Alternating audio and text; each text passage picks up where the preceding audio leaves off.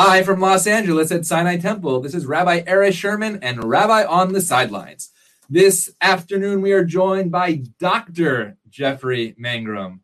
A real pleasure to have Dr. Jeffrey Mangrum from Syracuse University, 1987 star of the football team that went to the Sugar Bowl, tied with Auburn. We're going to learn a little bit about that. Now a professor of education at Syracuse University, but one of my mentors and one of my favorite teachers in middle school at Manlius Pebble Hill in Syracuse, New York, Dr. Jeffrey Mangrum. Dr. Mangrum, it's so amazing to see you. Thank you for having me, Rabbi. I'm really excited to be here. It's great seeing you. I'm grown up now, handling responsibility. It's really a pleasure to join you today. Well, as I told you before, you look the same and I don't. So, yes, keep it up. Keep it up. It must be those cold winters in upstate New York. That's right. So, Rabbi on the Sidelines, as I told you, is about the intersection of faith and sports. As I like to say, two words that don't often get brought up in the same sentence. You have been involved in the sports world, now in the education world, and we're going to talk about, do those two worlds or words intersect in what you do in the classroom, out of the classroom, on the field, and off the field. Let's go back. Grow up in Brunswick, Georgia, in the deep South, where football, I was told, is like religion. When did you get involved in that sport of football? When did you realize that this is something that could take you to the next level and hop up north to Syracuse? Yeah, I'll never forget it. I wanted to play when I was 6 years old. Wasn't old enough to play the Pee Wee leagues. I had to be 7. Devastated that I watched my brother and cousin play that year because they were older than me.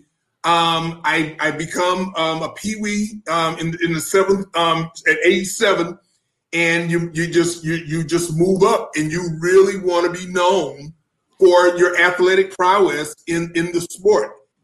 For Southerners, at least, it's about identity. It's about, when I think about it now, I have the language to describe it now. It's about masculinity. It's about toughness. It's about pride. You want to have pride in your community and the football team doing well. It's about status. It just gives a cultural currency that playing football, at least in the small town I was in, and it was about community. It brought all the various players, race, class, gender, religion. It brought everybody to that high school football field. I was able to make the varsity as a 10th grader. And at that point, I realized I thought I had a chance to at least do some things because I would have, 3 years to really kind of show what I could do. And overall, by the time I was a junior, I started realizing, wow, my size, I was about 5'10", maybe 170 pounds. So I wasn't the biggest thing, but I wasn't the smallest thing. And yeah, the team got better progressively. We would always get to the point we would lose in the first or second round to some of these powerhouse teams that you've heard about, Coffee County. They were powers, but Valdosta was power. Valdosta was in the New York Times last week. They got a lot of controversy around high school football down there, but these are power programs that we were trying to compete against. And when did you realize that you were going to take it to the next level? When did you hear about the Syracuse University coach Dick McPherson, who's a legend in Central New York?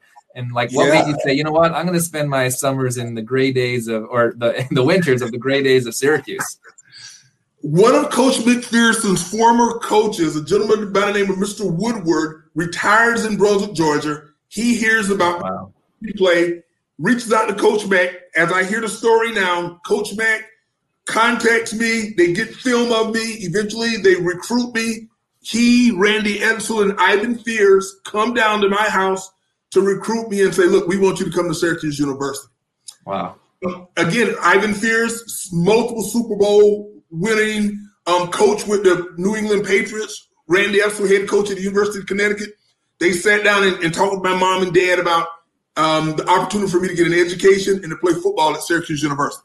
And I decided to go. I had Clemson was taking a hard look at me. They backed off because they got some other defensive backs they wanted. Georgia Tech was taking a hard look at me, but for me, it was an opportunity when I came and visited in December of '86. They take this thing called 84, December of '84. They take me to this thing called the Carrier Dome to watch a game. Guess who's playing? SU's playing North Carolina with the young Michael Jordan. Wow. And Matt Doherty was on that team. That's right. And there's this guy named Dwayne Pearl Washington. Oh, yeah. He was telling me about, and boy, and what a show they put on that night. And the Dome just overwhelmed me.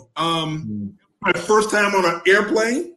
Wow. This trip on an airplane, Syracuse University paid for it.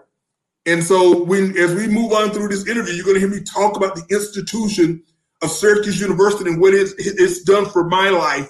But yeah, I was a little afraid of the weather and being away from home, but there was something magical about the university. Football team was on the rise. They were 6-5 that year. And these guys were saying, look, we need some of you more kind of Southern athletic guys up here. And I looked around at education. Seriously, for my mom, it was about education. She thought Georgia Tech or SU, first and foremost. For her, it was about you've got to get yourself educated. And that's the primary role. So you talked about them needing those Southern guys to really sort of add a little juice and energy to the team, coming off of a bit of a down season. And then you go to 1987, the basketball team had an amazing year. The famous The Shot, Keith Smart in the corner, Steve Alford on that team, Indiana, and then the football season. So we're going to look at a little clip here and the moment when you realize like this was going to happen. So take a look at this. Syracuse began the 1987 season with a 25-11 victory over Maryland at the Carrier Dome. With that win came another prediction. I never forget this. Chris Ingram said, oh my God, Jeff, we can win them all. And at that point, I believed it. Syracuse beat Rutgers. Taking us back to that point. At that point, I believed it. What did you believe, and how did you know that you could advance to the 1987 Sugar Bowl against Auburn? We played a really talented Maryland team. People don't realize they had 7 or 8 NFL players off of that team. And Rabbi, we systematically just dismantled that really talented team. And I'm not making it up. It was, listen to the words of music. We just systematically just beat them down. They did score a touchdown with like 30 seconds left in the game. It was really, offense was still coming along, but our defense, I'd never been in such a dominating defensive performance since I'd been there. And after the game, we were stunned. We realized, if nothing else, we had a dominant defense that was going to be hard to penetrate. And then what about the Penn State game? That was a little later, and they said Joe Paterno came in the locker room and said, keep the championship in the East. You guys go do your thing. What was that like? True story. To have Joe Paterno, the legendary Joe Paterno, come in and say that to us, he realized what we had. We just had a championship caliber team. And as you know, off of that team, 15 players played in the NFL off of that 1987 team. Darryl Johnston, Rob Drummond, Don McPherson, all those guys. Yes, Rob Moore, Ted Gregory, Terry Wood. Notice I can name Burnett, the linebacker, I think, Dave Bavaro, Marcus Paul, Tommy Kane, Pat Kelly. Notice just named Don McPherson. It just Pat Davis. We were loaded with 3-star talent that was developed to NFL caliber talent. That's amazing. Yep. And then you were quoted by saying what you learned from Coach Mack: success and failure on the same spectrum. Neither of them are real. Master the process. Explain that mentality and how it works on the field, but really also off the field. Yeah. Wow. You found that. That's a golden boy, but that's it. By process, habits, how we're going to do things. Coach Mack preached discipline, a state of mind in which you do the right things the right way. You don't want to. He was all over that. How we practiced is how we played. How you study the film is how you begin educating yourself. So they really drilled in us. We got to do the right things the right way all the time. And then when it's time, when the stress hits you of the game with all the pressure on, we know it's not going to be perfect, but boy, it's going to be better if we rely on a process. And so for me today, I lay out a process. What are my goals? How am I going to be disciplined enough to reach for those goals every day? Am I going to do the things that are going to create habits that get me up, I'm thinking about those goals. My behaviors got to align with those goals. And then am I doing the things to execute at a high level to attain those goals? Now, if I'm doing them well, outcomes will take care of themselves. If I'm not doing well, I've got to figure out what am I not doing well to get the outcomes I want. So again, it's not about outcomes or not outcomes. There's these processes that should lead to certain results. If you're not getting those, you got to go back to the process. So his whole attitude was get out of thinking about winning and losing, master a process. Love that. Process, things will take care of themselves. And when we understand, it wasn't until 87 that we fundamentally bought into that premise. Mm-hmm. And I would argue the coaches bought into that premise. They got better. The organization got better. The players got better. And the results took care of themselves because at no point did we, and this is where faith comes in, we began believing. Listen to my words now. We began believing in a process. Love it. And that process got us certain results, and then we just bought into it more. We bought into it more. And when somebody we played that can compete with us, that was challenging us, we dug deeper into the process. And when we finally did lose, we tied in Auburn, Ohio State, the next year we were stunned. And so we had to go back to the process, and we realized we were not following our process. We had to figure out what we were doing wrong. We ended up 10-2 that next year. But again, we became these process-oriented human beings. I mean that. It's just, and I live my life by that. So you talked about faith and belief. What part, in the Jewish tradition, we say don't rely on a miracle, but really rely on the process, and the miracle will take place. What did that look like in terms of the faith aspect within the locker room, on the field? The small things matter. Details matter. It's as simple as when you take the tape off your ankles, are you going to throw it on the floor or are you going to throw it in the garbage? Details matter. These coaches were all over us to show up 5 minutes early. If you're on time, you're late. Mm-hmm. If you're 5 minutes early, you're on time. And it was about doing little things matter. And to this day, little things matter. Pay attention to the details. And again, that's where, faith is about this hope, right? But it's also about, there's evidence, right, to hope. And what they did was, if we mastered that process again, we had hope. And we believe if we could put the tape in the garbage, we could make the tackle on the football field. Nice. The person in the locker room is the person on the field. They were all over us about getting to class, being on time. If you're not disciplined in the classroom, you're not going to be disciplined on the field, right? If you're not disciplined in the film room, you're not going to be disciplined when we need you to make a big play, blah, blah, blah, blah, blah. And so we had to learn to integrate ourselves in a larger collective. And we had to rely and hope, believe that other people were buying into the process. Well, I hope that people are going right back with me in time to my 7th grade history class right now and realizing the excitement that would happen in that classroom at Manlius Pebble Hill. Wow, this is like a flashback and a moment in time, but also a flash forward to the future, because you inspired a lot of young people. I want to talk about that for a moment. You go into the field of education. Let's talk about Levy Junior High for a moment. It's more of an inner city school, right? A lot of these kids, when my brother was there, right? A lot of these kids are in high school for the first time in their lives, and some are graduating, some are not. How do you put the faith and the hope in those kids that say they could make a difference? They could be the first to do something in their families, in their communities. Take us there, and then we'll go to my class at MPH. Yeah. First thing, I got to model it. I've got to be there to show them, look, in the end, my dad was a brick mason. My mom was a shrimp peeler. She peeled shrimp. Wow. In a homemaker, working class upbringing. I tried to downplay the sports because I didn't want everybody to think of going to the NFL or football. This here is going to get you where you need to be, number one. And we had to begin helping them understand you got to create habits. Now, easier said than done for a 13-year-old when I was 18, 19, 20 in a structured environment. Made it easy for me. But again, I had to model it. I had to talk to them about it. And then all of a sudden, working with middle school youngsters in sports, same concept. Hey, if you want to be good at it, you got to start putting in the work, the time. You got to start building habits, work ethic.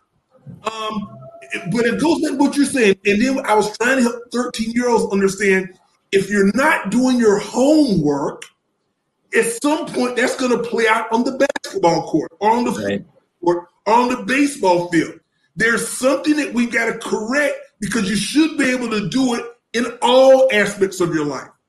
Okay? And so those are some of the things we had to deal with. Also, distractions.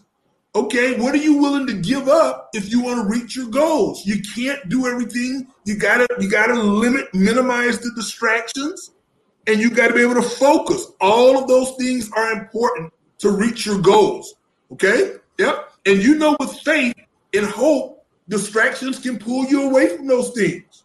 You got to keep your eye on that pride. You got to keep doing the things to prove to yourself that hope and faith are there. But you can be distracted and you can get off the trail.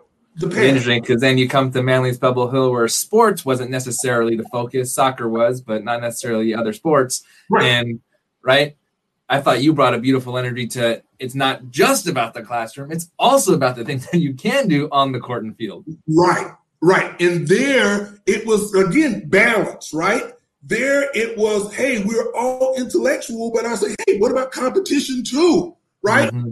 It's got to be able to compete against other schools and have pride. See, that's the thing I love about sports. It's an opportunity it's an outward manifestation of your community and what's important to you. Now, I don't want football or sports to dominate the academic institution, but it says something about us, right? Can we put a competitive team on the field? Do we take pride in this kind of outward physicality? And don't forget, sports, 90% of sports is mental. Right. Can we create schemes that people will follow that will lead us to the victories we want? So again, when I got to Manly's Pebble Hill, I was like, look, we're great academically. Now let's get better at some of the physicality, mind, body, and spirit. That balance. So you really spoke about three words that I remember out of that class: culture, power, and economy. And that really guided our curriculum that year in 7th grade. And where did you find those three words that were going to be your mantra? And what did that look like going forward, then leading to higher education as well? Yeah. Culture is probably the most complicated sociological concept in all of human phenomena. And so again, these were broad constructs I would use to guide me in thinking, and the students to kind of structure American history or world history or even constitutional law when I was teaching that, right? Mm-hmm. How culture, Rabbi, it shaped you. Think how the Jewish culture has made you, and how you're trying to make the Jewish culture, and how it's this reciprocity, this relationship that's ongoing. It's in you, and you manifest it outside of you, right? With all of this technology and all of this stuff, you still go back to those ancient sacred rituals, right? Power. And there's the power, and this is that spiritual power, cultural power. So all of a sudden they connect. And we talk about economy, not just money, the economics of social capital, the economics of relational capital. So I was trying to help students to understand these things interact, culture, power, and economy. And you got to understand it in all of these kind of complicated, dynamic ways. Mm-hmm. And to this day, I love that the African-American culture, community, and the Jewish culture are trying to come together, I'm hearing you say. As best you can, and bring your traditions, their traditions together, and can you complement each other? Yeah, and actually, you were one of the first people that I reached out to a couple of years ago. That was our reconnection when I started that sacred work with my friend, Pastor John Paul Foster of Faithful Central Bible Church. And I had to reach out to the person that influenced me first. And And one of the books that influenced me first was Warriors Don't Cry, which is still marked up on my bookshelf out here in Los Angeles. And talking about the Little Rock Nine, that made such an impact on me as a young person in central New York, not knowing much outside of basically, Cortland or something like that, any more south than that. So let's talk about that book for a moment, and also what's happening in the world today in terms of social economic capital. Little Rock Nine, so many years ago, and then you see what's going on in the news today. And talk about that for a moment, and I want to show a clip of something that you talked about, how you teach media to your students. So Warriors Don't Cry, you brought that to us. Go back and tell us about that. Talking about the civil rights movement. So we started out contextually looking at this large, this overwhelming political, social, economic movement that comes out of the traditions of the 20s, 30s. All of a sudden, things happened in the 50s, and now we're into it, right? And I make sure the students understand this isn't just when Rosa Parks did something. These folks were strategically planning 25 years before that moment. Right. But for my middle school students, I had to bring it home in such a way so that you all could get it. And so we take it into a high school. What was it like to try to integrate Central High School in 1957 in Little Rock, Arkansas? And the book describes one of the students, her last name was Patilio Bills. I can't remember her first name, but she was one of the 9. She wrote this powerful book, memoir of that experience, and I wanted to walk you through it. We had to see the history of hate, the history of race, the terrorism that was put on African Americans who just wanted to follow the law. 1954, Brown versus Board of Education, blah, blah, blah, blah, blah, occurs. The book is intense. The book is laden with the N-word. It was a different time when I taught it. I don't to teach it the same, given what was happening at that time. But I remember not only were you and the students wrought by it, parents were reading the book. Wow. And I remember that. And nobody, here's what I do remember too at MPH, nobody said, no, you can't teach this to middle school kids. In fact, they were saying, thank you for helping our kids understand our history, Rabbi.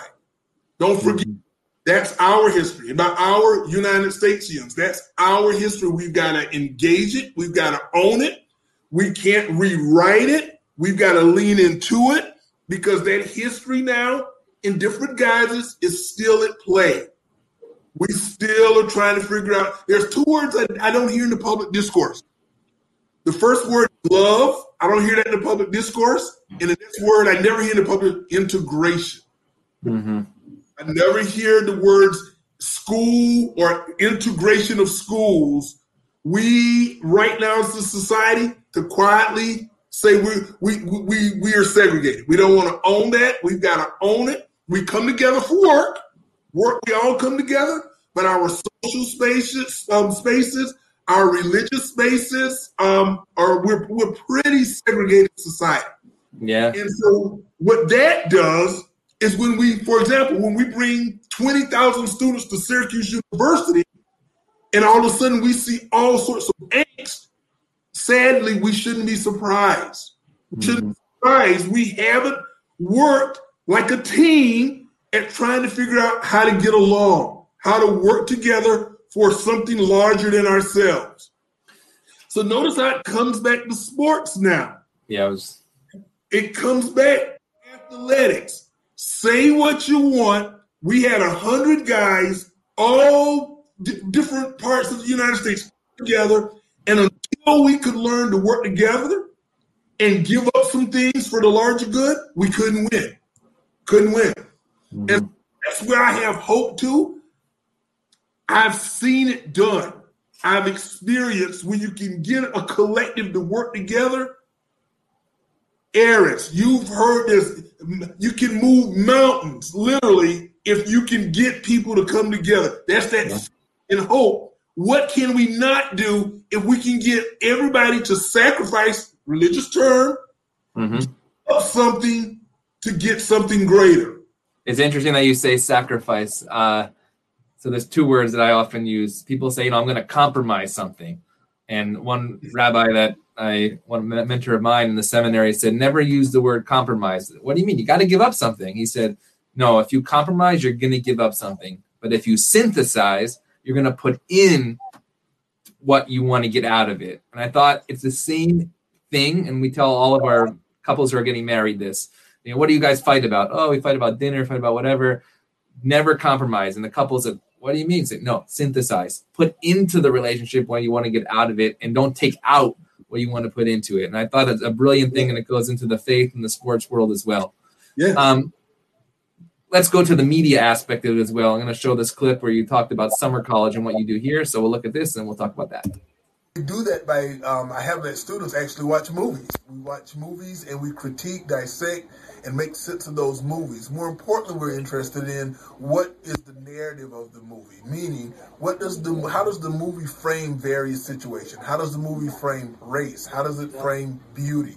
How does it frame gender? And we're also interested in who's doing the framing and who gets political benefits from framing various constituencies in a variety of ways. So you talked about framing, and later on in that clip, I believe you say, after you teach these kids at the university level, and I say kids at the university level, you said the world has not changed, but the way that they look at the world and act in the world has changed.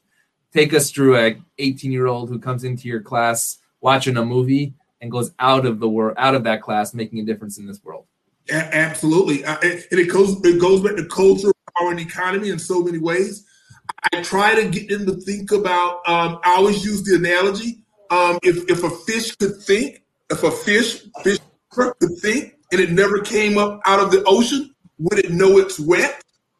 Yes. All of a sudden, I make the students begin to realize that they're being shaped by this invisible force called culture. We don't name it, but it's there. And all of a sudden, what I try to do is push them out of the water so they can experience another way of thinking about the world.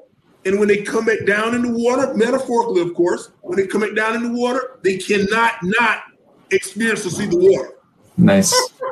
and because you're in this context now, that's shaping you, you now are going to start being more self-aware and paying attention to what it's doing to you. Right.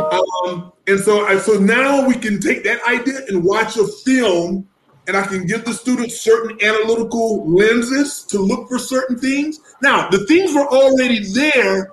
Now, because they are situating things differently in mind, they can experience or see it, in quotes, they can see it now. It's already there, but it's like the water. You now can see what's happening to you. Mm-hmm. And so I try to take them through that kind of process. You and I are going through it right now. I'm trying to explain essentially socialization. Again, these things are invisible, but they're constantly, they're there. They're on this call right now. I'm trying to get your audience to think about these ideas. They're on television. They're on my phone. My computer's here. These things are describing to you and I of how we should be. So now notice this. What if I talk to you the whole time from here? You see what I'm saying? I've been socialized that I've got to be a certain distance from the camera to speak. Right? It's a whole different year of socialization, especially this year. And, when we're opening up a little more, it's fascinating, especially religion, by the way. Religion met entertainment in a big way this year, right? We had, for our big holidays, we had nobody in the building, and we had a production company, had to go for Newhouse, knew those guys were going to do it right. They came in LA, they made our service, right? And all of a sudden now, actually, the question is, well, what does religion look like now in terms of the socialization aspect, right? So like just last week, we had a person say the blessing over the scriptures, whose daughter was in New York, and they were on the Zoom screen with them at the same time, a hybrid way of bringing that faith together through socialization. And some people are like, well, what are you doing? That is not the religion that I grew up with. The question is, in that 22nd century, right? In the 22nd century, what is this all going to look like in terms of socialization as well, in the faith world, in the sports world, in the world in general as well? Yeah, it's really fascinating. Love it. And here's what I love about it. I'm hearing you say at least your temple, you all are at least trying to lean into Yes. things a little bit, not completely, but you're trying to push the fish out of the water. You're still a fish, but there's different ways we can also and still hold on to the sacred. Yes. And hold on to the sacred. I don't want you to lose the sacred, but Yes. all sorts of ways to say those blessings. Exactly. No, it's so true. I mean, you look at our life cycles, right? We've done bar mitzvahs and funerals and weddings this year. And actually, it's interesting. A year ago, we told the families, we're going to postpone your life cycles. And 3 months later, we realized this isn't going anywhere anytime soon. Okay, now in this moment, how do you, as you said, lean in, right? Not try to recreate what was, but lean into what actually can be. And I love the same thing that you do within the educational world as well. So we're going to watch one more video from your interview in Athens, I believe, at a conference. And it goes like this. 1 second. Let go. 1 second. Number one, the students reacted to what I call disruption of normalcy. Number one, they realized that the way they were kind of living their lives in this kind of automatic way of being, it was disrupted, that they started noticing things that they hadn't noticed before, because now they had these kind of ideological and theoretical lenses, frameworks that I kind of taught them, and they began to see in the world differently. So take COVID, and now you guys are going to come back, God willing, on campus, right? A colleague of mine, another rabbi, said, disruption is a time for disruption. Take a student in your class pre-COVID, and they come back to campus. How do they come back to campus in the time of disruption based on what you just said in that interview? Absolutely. Number of things. Some of them are going to come back via Zoom, hybrid. Right. So some of them are going to come back, but it's not going to be the physical the way we know it. Others are going to come back. Some students, I would think, given just the loss of sensitivity, some are going to come back and say, let's don't get back to normal. Normal has put us in a place of mass incarceration, climate change disasters, economic inequalities. Some people are going to say, no. This is a moment for us to lean into these new ways of thinking about these things. I think COVID was the great X-ray machine I love that. Yeah, that has just showed us all of the fissures in our society that we can choose to ignore it, but at our peril. And we realize now our healthcare system is actually broken. We've got to engage this thing. Seriously. Mm-hmm. Now, a lot of people have fundamentally, we don't want to say this, but I hate saying it too. We've left them behind. Mm-hmm. We left them. And some of the students are going to come back and say, wait a minute. We need to start thinking in this kind of solution-oriented ways. That we got a climate to engage. We've got social issues we can't run from anymore. We've got to figure out we've got to start using the word love. We've got to begin to talk about what does that mean for a society that's politically so divided, we can barely talk to each other. Yeah. We say we're this Judeo-Christian society, which says, I thought we're supposed to love our neighbor, right? I thought somewhere in there, it says you got to take care of the stranger. Exactly. More than once, many times. Right. And so I think some of the students are saying they are moving away from some of these paradigms. They're saying there's got to be another way, not only economically, but with some of my students talking about work and the nature of work. They want to see it shift and change. So even for me, I'm trying to make sure I'm listening to understand how these kind of larger forces, how they're making meaning of it now. Yes. And it's going to change their behaviors. It is. Mm-hmm. Mm-hmm. It is.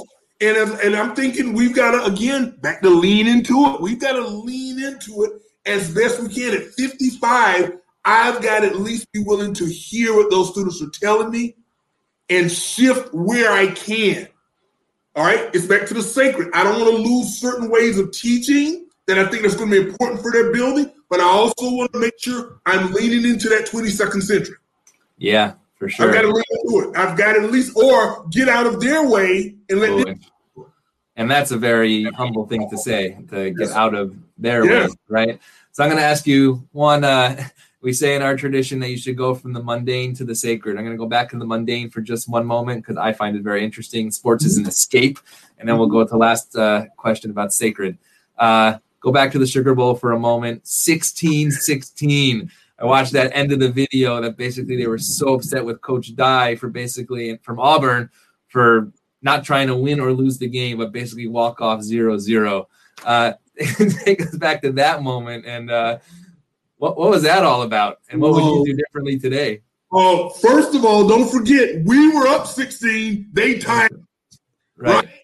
Coach Mack said it best. He said it's like kissing your sister. That's what a tie feels like kissing your sister on the lips.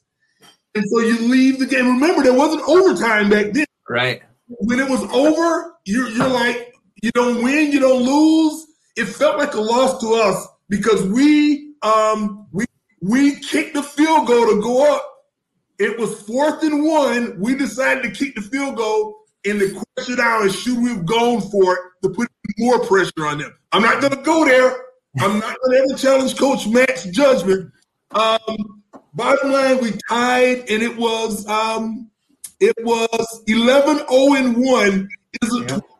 That's all I do know. Yep, for sure.